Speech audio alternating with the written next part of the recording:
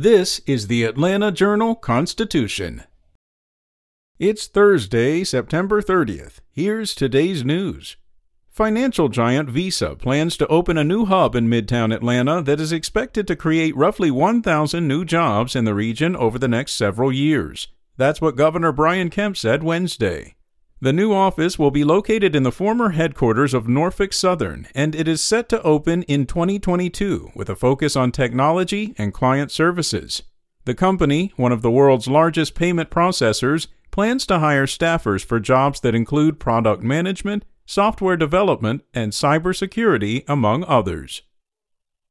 Meanwhile, doctors warn that this flu season could be particularly severe, renewing fears of a potential twindemic in which the spread of that virus and COVID-19 collide.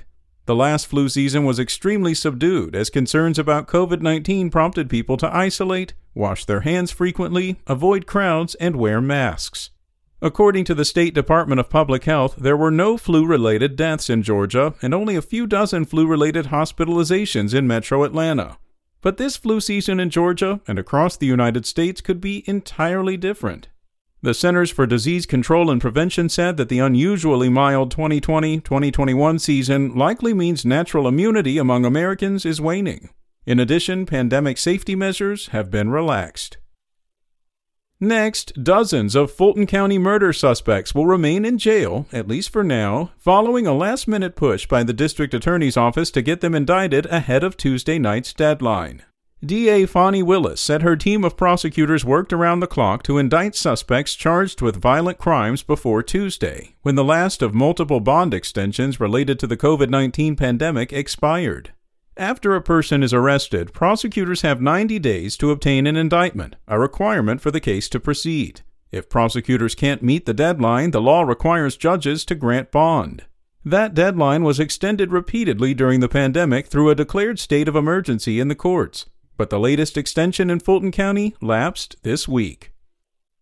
And if you want to understand the state of the economy, both the good and the bad, Savannah's port offers a vivid snapshot. The queue of 22 ships waiting to unload Monday signaled strong demand for goods and the scramble by retailers to stock up as the holiday season approaches.